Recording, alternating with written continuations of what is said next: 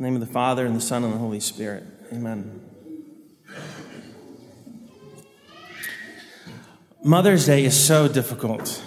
I sympathize. It's beautiful and difficult. Mothers have a vocation that we won't understand. Their sons will never understand it. Their daughters hopefully will.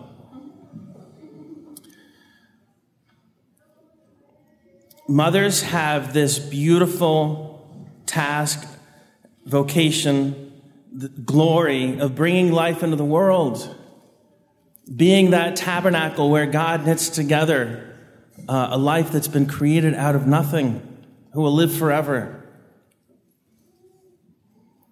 And then, in so many different small ways, has the heart-wrenching task of giving that life back to God.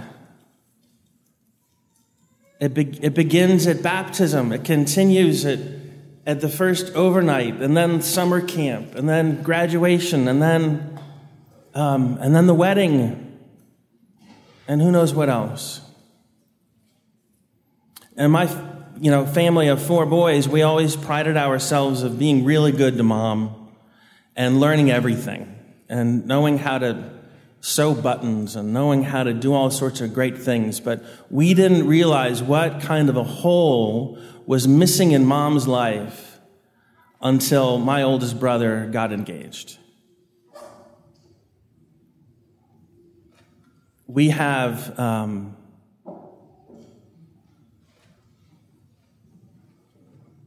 we had many prayers. I won't go into the details. Many prayers leading up to that. My brother had gone far away from home to go to college, and then even further away to go to grad school. And in many ways, we thought we had lost him.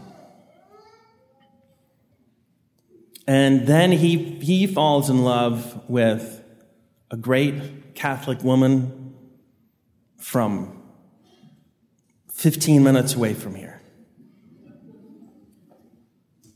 Those are the prayers the fervent prayers of a righteous woman availeth much, right? But there it also, lies that danger, right? Especially for a mom with a son who's getting married. She's not just a daughter-in-law. She, for a while, is the other woman. The woman who's taking my son's heart away.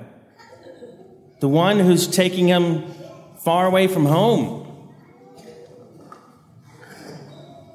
And what's amazing and what takes great humility and great wisdom is to know and to be confident that his happiness depends on loving his bride more than he loves his mom. He has to go away. He has to make her his queen, his bride, his wife. Needs to have pride of place.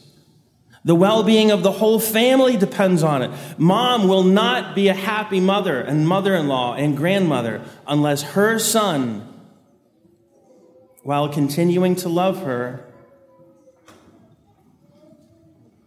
detaches and attaches to his wife.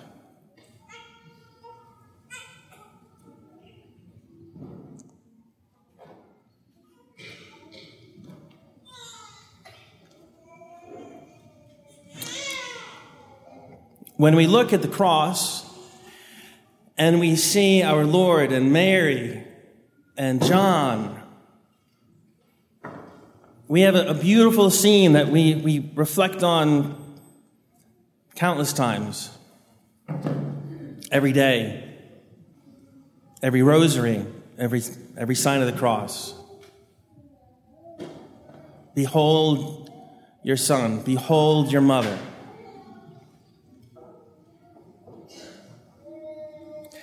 The gospel accounts of that moment are thin in many details, but they give us names of other women who were there at the foot of the cross or watching from afar. St. Matthew's Gospel, chapter 27, talks about Mary Magdalene, Mary, the mother of James and Joseph, and the mother of the sons of Zebedee. James and John are the sons of Zebedee.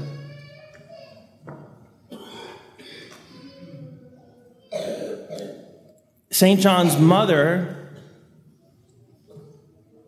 was there, quite likely within earshot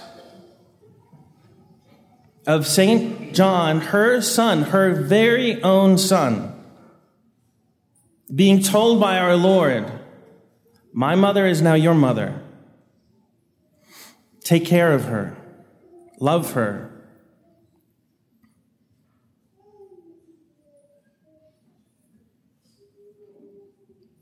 When we read St. Mark's Gospel, it's quite likely that we now know her name. Because in St. Mark chapter 15, we hear of the women standing afar off. Mary Magdalene, we heard of her already in Matthew. Mary, mother of James and less and Joseph, we already heard of her. And Salome.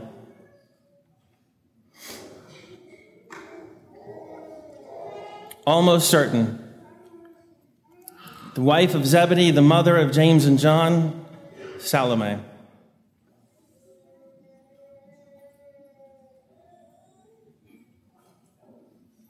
She had to give up her son. When you look at St. John's Gospel, chapter 19, there's another sequence describing the women as at the foot of the cross, his mother's sister, Mary, the wife of Cleophas, Mary Magdalene. Mary's sister, or at least half-sister, was there at the foot of the cross. Some fathers of the church speculate that that could very well be Salome as well.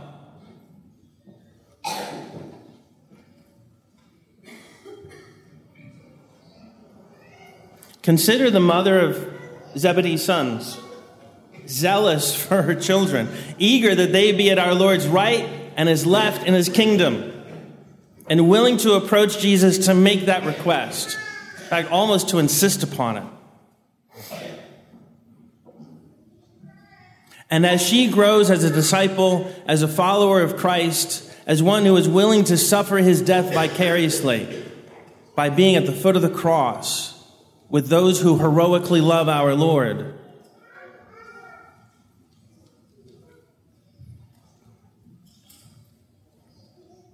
she most certainly was generous in knowing that her son must make Mary his mother.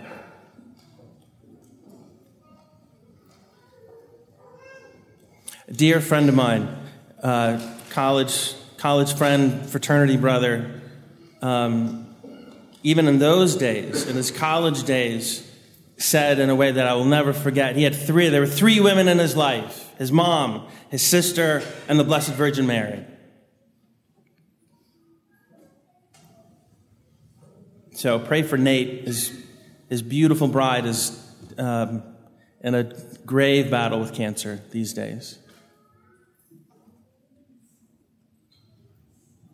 And so we turn to Mary in all circumstances.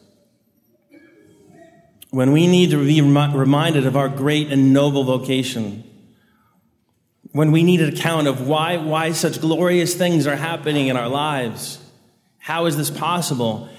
The Mother of God is our very own mother. It would be unthinkable that miracles don't happen.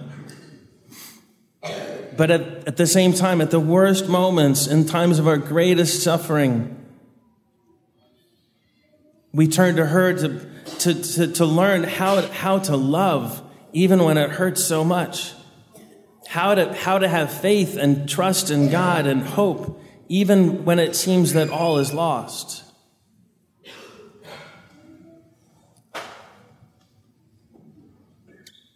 She teaches moms how to be moms. She teaches children how to be children. And so we ask her to be with us. Hail Mary, full of grace, the Lord is with thee.